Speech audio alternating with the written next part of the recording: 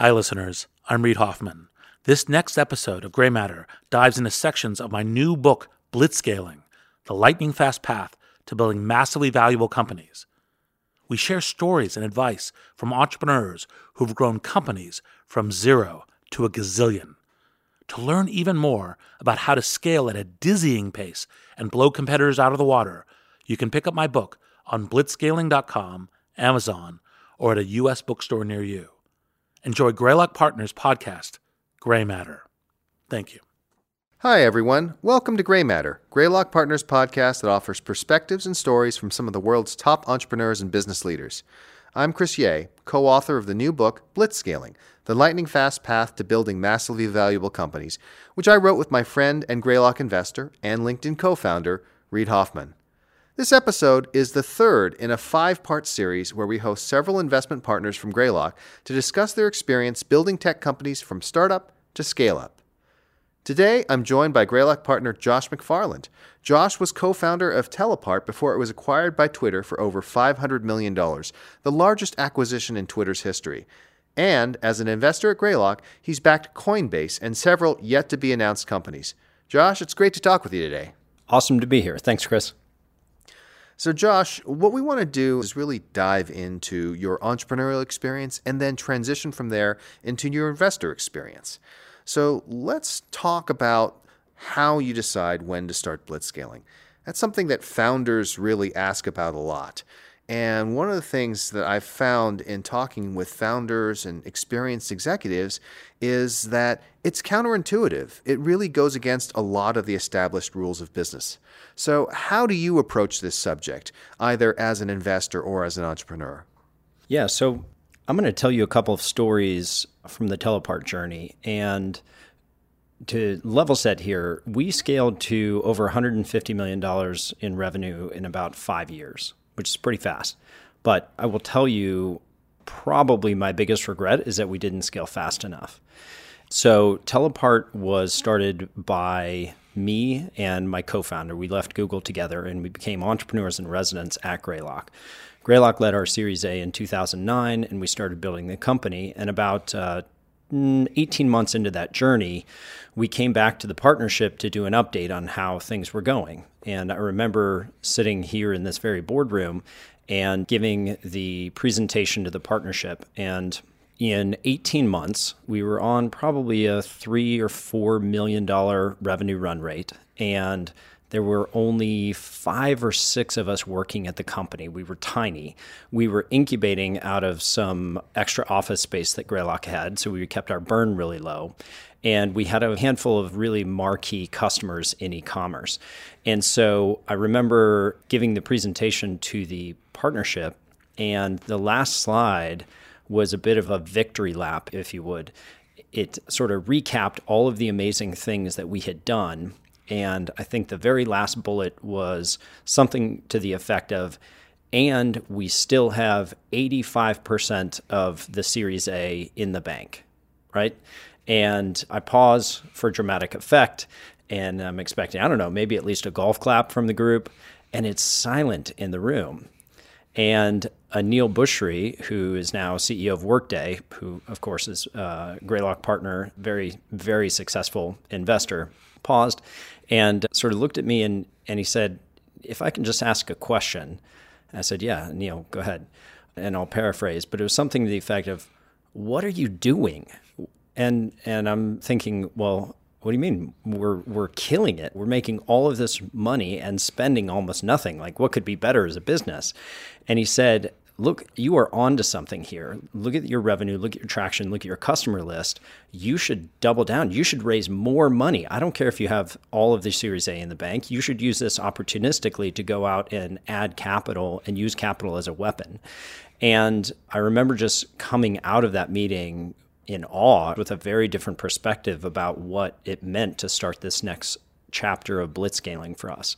And so when you ask me this question about when is it the right time, I think this is where board members who've seen this before, where you get an investment partnership like Greylock, where we've seen so many of these companies go through a scale-up phase, that they can help, certainly helped me as an entrepreneur say like, okay, now is the time to step on the gas. Now is the time to even raise more capital because it's going to be easy, because then you can use it as a weapon so that you can win your market.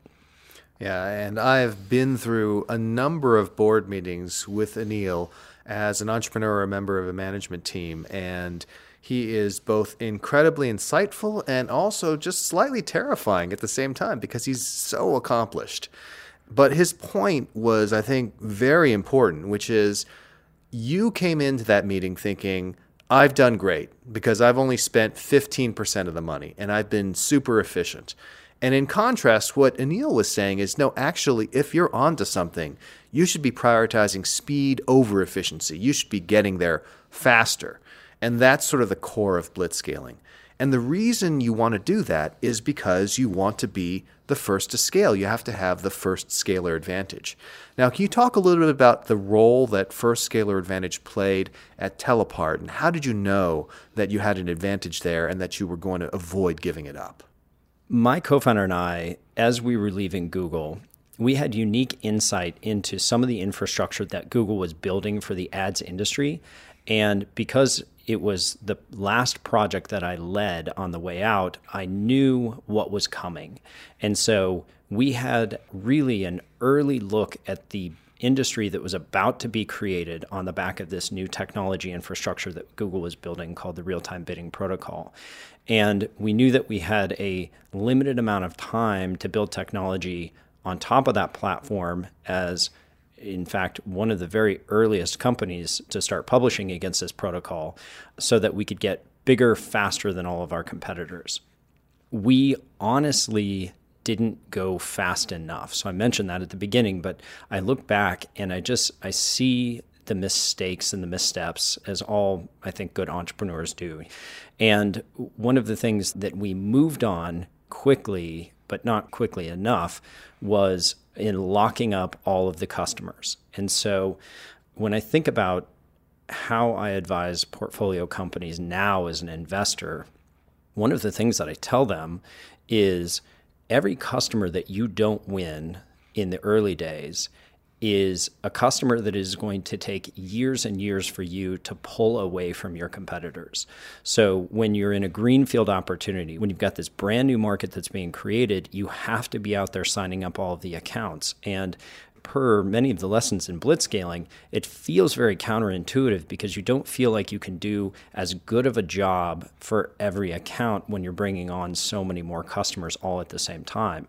And that's true. You are actually going to be doing a slightly subpar job for all of your pre-existing customers because you're scaling so quickly. But all that matters is getting those logos today, because if you lose them, if you lose the revenue opportunity from any one of them, it's money and opportunity that you'll never get back, at least not for years and years while you try and claw them away from your competitors. Yeah, and so many of the elements of blitzscaling may seem risky. We're going to be inefficient, or we're going to do a subpar job for our existing customers. But one of the things we like to emphasize is that, in fact, oftentimes the greatest risk is not taking on enough risk. And it sounds like that was the feeling you had looking back on the Telepart experience. Yeah, I think also as entrepreneurs, we're perfectionists. We want everything to be perfect inside of our company, with our culture, our perfect relationships with our customers. You know, we want a perfect net promoter score of 100 from everybody that's ever done business with us. But if you were really to try and achieve that, you would just be constraining the total opportunity that you have before you. And if you believe in what you're doing, and if you believe in your team, then you know that it is a better thing for the world to get your technology and software exposed to more people, more customers, than it is to do a hyper-perfect job for a much smaller group. And I think this is something where a good board can really help the entrepreneur sort this out. And so if you look at the relationship that I had with Greylock, with my board member, James Slavitt, who's now our managing partner, I always characterized it with this phrase, tough love. And It's the ability for a board member that approaches a situation with love for their entrepreneur, but also toughness because they know that you want to succeed and they want you to succeed. They want you to succeed at scale. It's the combination of those two that help the entrepreneurs see the opportunity and scale to that opportunity, even when, as you just pointed out, it can feel so counterintuitive and it can almost feel bad, right? Because you are not doing as perfect a job as you would want to, and yet it's the right thing to do, and a great board member can help you sort that out. And that's a gigantic transition that happens when you go from being a contributor or manager at an established company to being the founder of a blitzscaling company. When you were at Google, you were rewarded for doing a great job, for achieving that perfection or getting close to it. And all of a sudden, you found yourself in a situation where you needed to do the opposite. That's right. So now that you have gone to the other side, so to speak, from entrepreneur to investor, it's you who's sitting on the board and providing that advice to entrepreneurs. And one of your well-known investments right now is Coinbase. Obviously, they're in a very hot space. There are a lot of competitors in the overall space. Talk about how you have that conversation with the founders over at Coinbase. What kind of advice do you give them? How do you help them avoid the pitfalls that you ran into? Yeah, so Brian Armstrong and I have become good friends over the last several months, and he and I have traded a lot of sort of heart-to-heart thoughts as founders. One thing that people forget about Coinbase, though, is that Brian's been doing this for 6 years, right? Cryptocurrencies or the crypto asset markets right now, they're hot and they're sexy, and it's like the 6-year overnight success. But if you look at what he's been doing methodically from day one, it's building a company that was preparing itself to blitzscale when the time was right. And so if you look at what they did early from the regulatory perspectives, from building consumer trust, from making sure that they had the best-in-class security, that their anti-fraud measures were in place, these things collectively have built a critical mass of a consumer brand that has put them in a position where they can now enact the blitzscaling. And I think the hallmark of the success that they are having right now has to do, and I'll borrow this analogy really from astrophysics, it's around the gravity that the company has created for itself, right? And so if you think about mass creating gravity in the space-time continuum, it's like the bigger something gets, the more gravity it has, the more it gets attracted to it. Therefore, the more the mass grows and the more gravity is created. And that's what's happening with Coinbase right now. If you look at the hires that they're making, whether it's Tina on the operations side, who I worked with closely at Twitter, or it's Asif as COO, or if you look at even the acquisitions that they're making, and they brought on Balaji Srinivasan as their CTO, the company just continues to outperform even the hotness of the market. And that blitzscaling has its own property where the company continues to succeed because it's succeeding.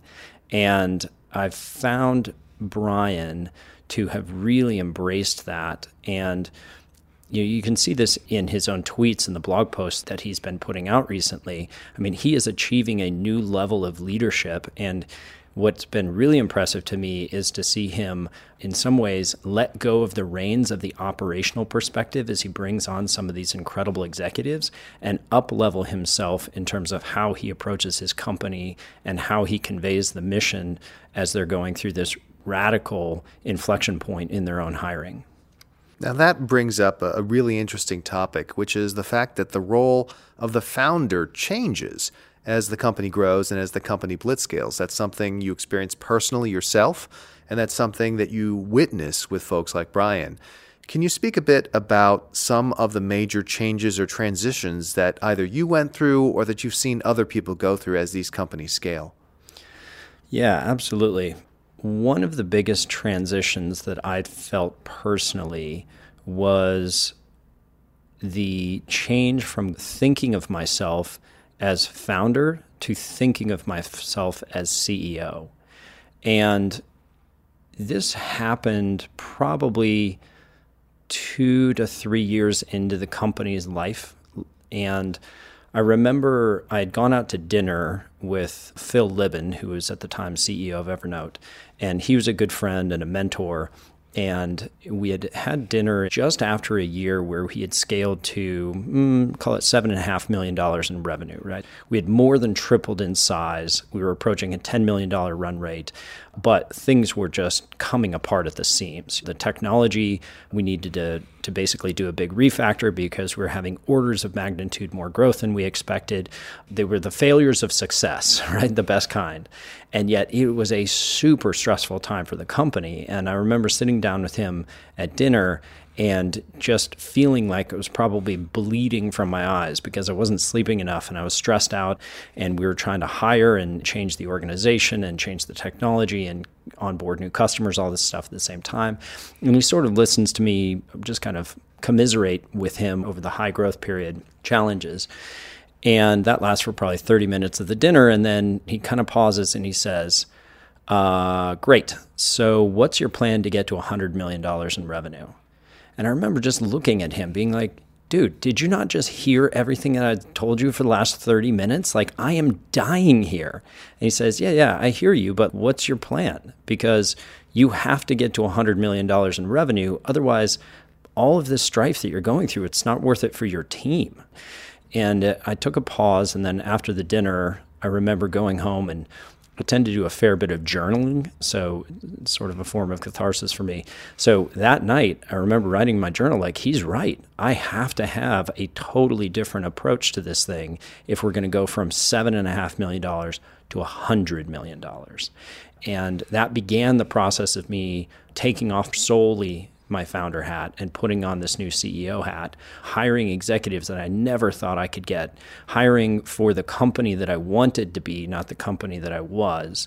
And it was within another 3 years, and we had surpassed the $100 million mark. I got to tell you, the expression, everything was coming apart at the seams, is probably one of the best descriptions of the feeling of being a blitzscaling founder and CEO that I could ever possibly imagine. Absolutely. And the other thing that struck me is that throughout your journey, you've had these great mentors, people like Anil or James or Phil, who helped you see what you needed to do. I don't think that that's just a coincidence. How did you find these kinds of mentors, and how did you make them a part of your world, and how did you operationalize their advice?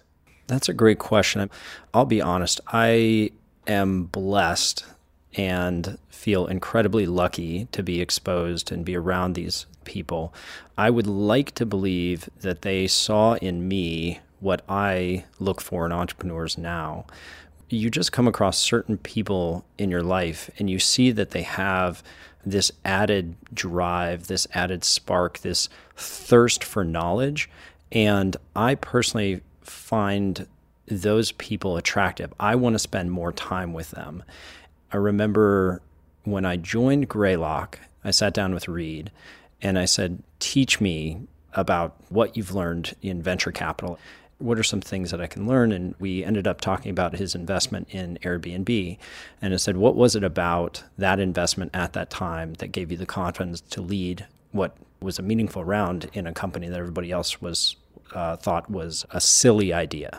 And he said, look, I think what it came down to is I saw in Brian Chesky somebody who was just so thirsty to learn and somebody who was so hungry to make something huge. And when I come across those people, I just find myself wanting to spend more time with them. And I think that the most impressive and important people in my life, and that's what I'm looking for when I try and give back to entrepreneurs. And that desire for learning is so important. One of the things I think is so funny in working with someone like Reed, who of course is incredibly accomplished, is that after any event, after anything where he's been on stage, his very first question when he comes off is, how could I have done that better? Yeah. And for someone who's achieved as much as he has, to always be seeking ways to get better, to learn more, indicates how we should all approach our lives. Yeah, absolutely. So one of the elements of the book that comes out is that we think about companies belonging to different stages. So they're the family stage, tribe, village, city, and nation. And you went through a couple of those stages at Telepart, and you're also observing companies go through those stages now. Can you talk about some of the big changes that happened stage to stage, some of the big adjustments that you made along the way? One of the points that I like that you and Reed make in this book is around the fact that when you are blitzscaling, you keep coming up against the same problems and you have to solve them differently. And I remember having this discussion with James Slavitt on my board. We were sort of joking, and it was very lighthearted banter before the board meeting. And he said something like, it's not going to get any easier, but it will get different. And that is so true. It never gets easier. These problems, they keep coming up over and over and over. And you think that, okay, all I have to do is get past this next hill, this next hurdle, and then things will get easier. And they don't. And it's not even that you've solved one problem, that problem never surfaces again. It's that when it surfaces again, it's different and you need to solve it differently. And so I think about the big scale challenges that Telepart had along the way. 3 buckets. One is logistics. It's tautological to say, but when you're scaling your company, you have to scale everything. You have to scale the processes. You have to scale the office space. And so one way that we solved that is we took over a big building. I signed a master lease, and then we ended up subletting out parts of it until we needed the rest of the space. Another big challenge is always hiring. And it's not just putting butts in seats, it's that you've got to hire for the executives that will be able to run the company that you're going to be someday. And so if you look at, for example, my VP of engineering, Wade Chambers, who's now CTO at one of our portfolio companies, the scale at which he operated was so far beyond what Telepart had at the time, and yet I knew he was exactly the executive that we need for the company that we wanted to become. So you're always hiring beyond the level of people that you have, and you're hiring beyond the need that you have right now. And then the final is really around communication. This is something that was drilled into me by Jeff Weiner, who was actually an executive in residence at Greylock at the same time as an entrepreneur in residence. And this is before he took the CEO job at LinkedIn. He and I became close. And as he scaled LinkedIn, I remember talking to him one time, and he said, look, when you think about how you communicate to your company, think about it like this. You will say something over and over and over again in exactly the same way. You have to use the same words every single time. Don't get clever. Don't try and ad lib. You want to go in and say the same thing in the same way over and over. And when you are blue in the face because you have said it so many times, it's only that moment in which you should know that your employees have started to hear what you've said. They don't even understand it yet, so keep saying it. And so I find that the ability to continue to communicate and to layer the communication and to change the way that you communicate at the different levels and sizes of the company, it was the same problem solved in different ways at each stage. But I would say those 3 things are among the ones that will continue coming up for founders over and over again. Absolutely. And this kind of concrete advice is exactly the reason why entrepreneurs need to have investors who've been operators, who have been through this before, who can help relate to them some of the ways that they've solved those challenges in their own life. Definitely. So Josh, as you're talking with entrepreneurs like Brian, they're already bought into the notion of moving quickly. But how do you get them to move even faster? How do you advise founders to accelerate if they're already sprinting? Let me answer that with my own experience. So in January of 2014, I remember getting together for a board meeting, and I walked into the room and I said something like this to the board. I said, okay, team, I'm going to bring you some crazy ideas this year. We are going to double the size of our office. We're going to triple our headcount.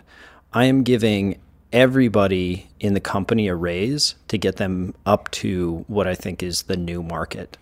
We're going to go out and acquire companies for cash. We're going to use the cash that we have on our balance sheet to acquire other companies, other teams. And I want you to remember something. Whenever I bring you one of these crazy proposals, just remember this. It's all 40% off. And the board looked at me and they're like, don't really understand what you're saying. And I said, look, I just finished closing out the books for last year. We now have become so profitable as a company that we have no more what are called net operating losses. So those are the things against which your future tax bill starts to get decremented. And so I said, this year we will pay taxes. So at the time, the corporate tax rate was 40%. So every dollar that we could spend in search of growth would effectively be 40 cents that we didn't have to give up in the way of taxes. Now, I have no problem against taxes, but I definitely believe that a dollar's worth of investment in my company was better in the long run of the outcome for everyone involved, including the federal government. And so it was my way of saying to the board, we are going to go faster, and this is going to be uncomfortable. This is going to feel very strange compared to the phase that we just went through. And when I talk to my founders now, I try and help them project what it's going to feel like when they start getting that flywheel of their business going. And they don't want to get in that situation that I found myself in, which was really closing the books only to realize that this was about to happen. Instead, I think if you can look forward and you can say, okay, this is going to happen. How do we assume that that is going to happen? How do we just feel it in our bones that this success is going to accrue and start acting as though we're already at that level of success because we really, really believe that the business is going to achieve that. And not in a disingenuous way, not in a lying to ourselves kind of way, but really in a here's a set of facts that if they play out in the way that we believe that they will come true, and it's okay to act as aggressively today as if those were true when we know that they're going to be true within the next 6, 12, 18 months. And so it sounds to me like what you're saying is it's really important to both manage the expectations that people are looking forward and to try to see around the corner so that people don't have to wait until they have the black and white numbers to tell them they should be scaling faster, that they're making that decision as early as possible. That's right. Another way to put this is fake it till you make it, right? You have to believe that you are going to be successful, that your business is going to be successful, that your team will be able to scale to the success in order to act as though you are successful in order to become successful. So let's think about the other side of that equation. There are times when a business outgrows its current strategy, its growth starts to slow, and then you need to change course. How do you know when it's time to start thinking about new business lines? How do you know how to effectively change course without totally disrupting the company? Yeah, this is another instance where a great board can help you see around these corners. And I remember as I was looking at our own financial forecasting, it became very clear that it is hard to continue doubling or tripling revenue as you start to reach hundreds of millions of dollars in size. And in our last year of operations before the acquisition by Twitter, we had actually started experimenting with new business units where I was assigning separate general managers to the business units in an effort to get them kickstarted to supplement the growth rate of our core business. And this was a technique that we used at Twitter as well when Jack returned as CEO. I remember sitting down with him and we're discussing different forms of organizational design. And he said, a lot of people assume that most of Silicon Valley is run like Google or Facebook, where everything is functionally aligned. All of engineering reports to engineering, all of product reports to product, or at least that was true for the longest time for both of those companies. But he said there's other organizational designs as well. Look at Apple, most famously, or even what he employed at Square.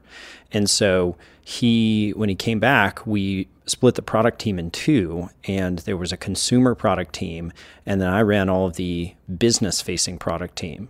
And so that was everything for ads and monetization, but also customer support. Really anything that touched a business rolled up to me on the product side, and anything that touched the consumer rolled up to another general manager. And the reason that we did that was so that we could free ourselves from the constraints of a too large organization and trying to make these very, very disruptive decisions around what to keep, what to shut down, how to sort of reinvigorate the growth at Twitter. And so as these companies scale, part of my advice to founders is don't assume that the organizational design that you've had is the one that's going to make you successful going forward, and be willing to experiment and be willing to do things that are even in a hybrid manner. So at Twitter, for example, even though I ran all of the product and engineering side, I didn't have the full P&L responsibility that you might expect of a general manager. And that was something I think that worked really well at the time, and that you'll see all of these organizations continue to experiment with going forward, but can be a very helpful way of continuing to find growth even as those numbers get massive in size. Now, Greylock is known for investing and advising early-stage companies. As you mentioned, Telepart, for example, was incubated within Greylock. And I imagine that the companies that you're investing in are companies at the early stages. Is there a particular reason you like to focus on this stage? And how do you go about advising them about blitzscaling when you're dealing with these early-stage companies? One of the reasons that Greylock focuses on the early stage is because of the background of so many of us as investors. We are tried and true operators. Many of us are founders, early executives of companies that went on to achieve massive scale. And across the partnership, everybody has this sixth sense of what it means to grow into being a successful company. And that sixth sense really matters in the earliest phases, where it's very unclear that this thing, this company, this team is going to be as successful as we expect them to be one day. And so investors oftentimes will use this phrase pattern matching. And I think really as a result of me now having been on the investing side of the table for a little over a year, that I really get what people mean when they say that. And if you can pattern match your way into an opportunity with a great team in a growing market, that's when Greylock as a firm can bring the knowledge that we have around things like blitzscaling to help these entrepreneurs. And I think the challenges that you have from 0 to 100, whether that's 100 employees or $100 million, those are very, very unique challenges that there are not a lot of people in the world that are equipped to help entrepreneurs deal with those challenges. There's lots of people, there's entire cottage industries that can help when you get to scale or when you're getting ready to go public, or investment bankers and all the like, growth stage capital. But I really find those challenges of the early days are best suited to people that have done it before, either because they've been in your shoes as entrepreneurs or because they have seen it so many times in so many successful ways that they can help you see around those corners. And I think that you really got to the heart of matters when you said, in these early stages, there simply isn't the data to make these kinds of decisions with confidence based on the data. And I think that people have this desire to say, well, we'll be able to figure this out, we'll have all this evidence, and that's just not there. It takes that experience as an operator, as someone who's seen it many, many times, to be able to, on an unconscious level, figure out what to do and how to adjust along the way. Yeah, absolutely. Now, we are currently in the midst of, I think, the longest bull market, the longest sustained economic boom in decades. And so, of course, at this point in time, a lot of people are looking to start companies. But inevitably, the business cycle does turn. And you, I believe, started Telepart during the recession. You founded and scaled the company in a very grim economic time. A lot of people think that blitzscaling is just for good times, but it sounds like this is something you did during bad times as well. Can you talk a little bit about how you adjusted in order to compensate for the economic times?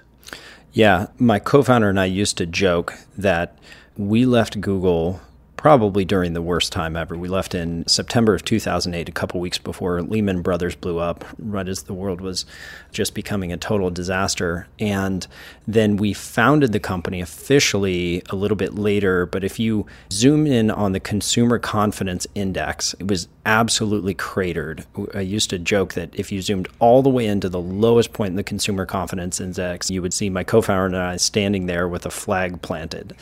And the pros and cons to starting in a recession are fairly obvious, right? The cons are that it is really hard to raise money. And so for Greylock to take a chance on us as entrepreneurs and having seen us incubated this company was a great honor. In fact, we were the only Series A deal that Greylock did in the year that we spent inside the firm, both as entrepreneurs and residents and then incubating the company. And on the other hand, there's not a lot of noise. Everything is kind of quieted down. And so it was actually easier for us to get the attention of candidates and to start building our engineering team because there wasn't just the same amount of noise in the market as people recruiting. A lot of companies were laying people off and we were hiring, and so it gave us kind of an edge out there in the marketplace. There's no bad time to start a company. It is equally hard in good markets and bad to get these things off the ground. And so if you're a dedicated entrepreneur and you have an idea that you are excited about, just go for it because it's never going to get easier. And quite honestly, if you start it in a downturn, it's only going to feel like it's getting easier compared to where you start. Now, on a personal note, I've heard that you're a big fan of electronic music. I am. Can you talk about how these different threads of your life come together? How does the love of electronic music influence the way you see the world, either as an entrepreneur or investor? It's amazing. I have made so many friends in technology who are equally in love with electronic music that the two communities just flow very seamlessly right now. I think just the ability to blend work and life in this industry, we're so lucky to live in Silicon Valley where that is not just allowed, but is also celebrated. I really appreciate that I can have strong friendships that blend into the working world as well. I think those two communities mesh very well together. Well, Josh, thank you for coming in and sharing your insight on best practices for scaling massive companies here on Greymatter today.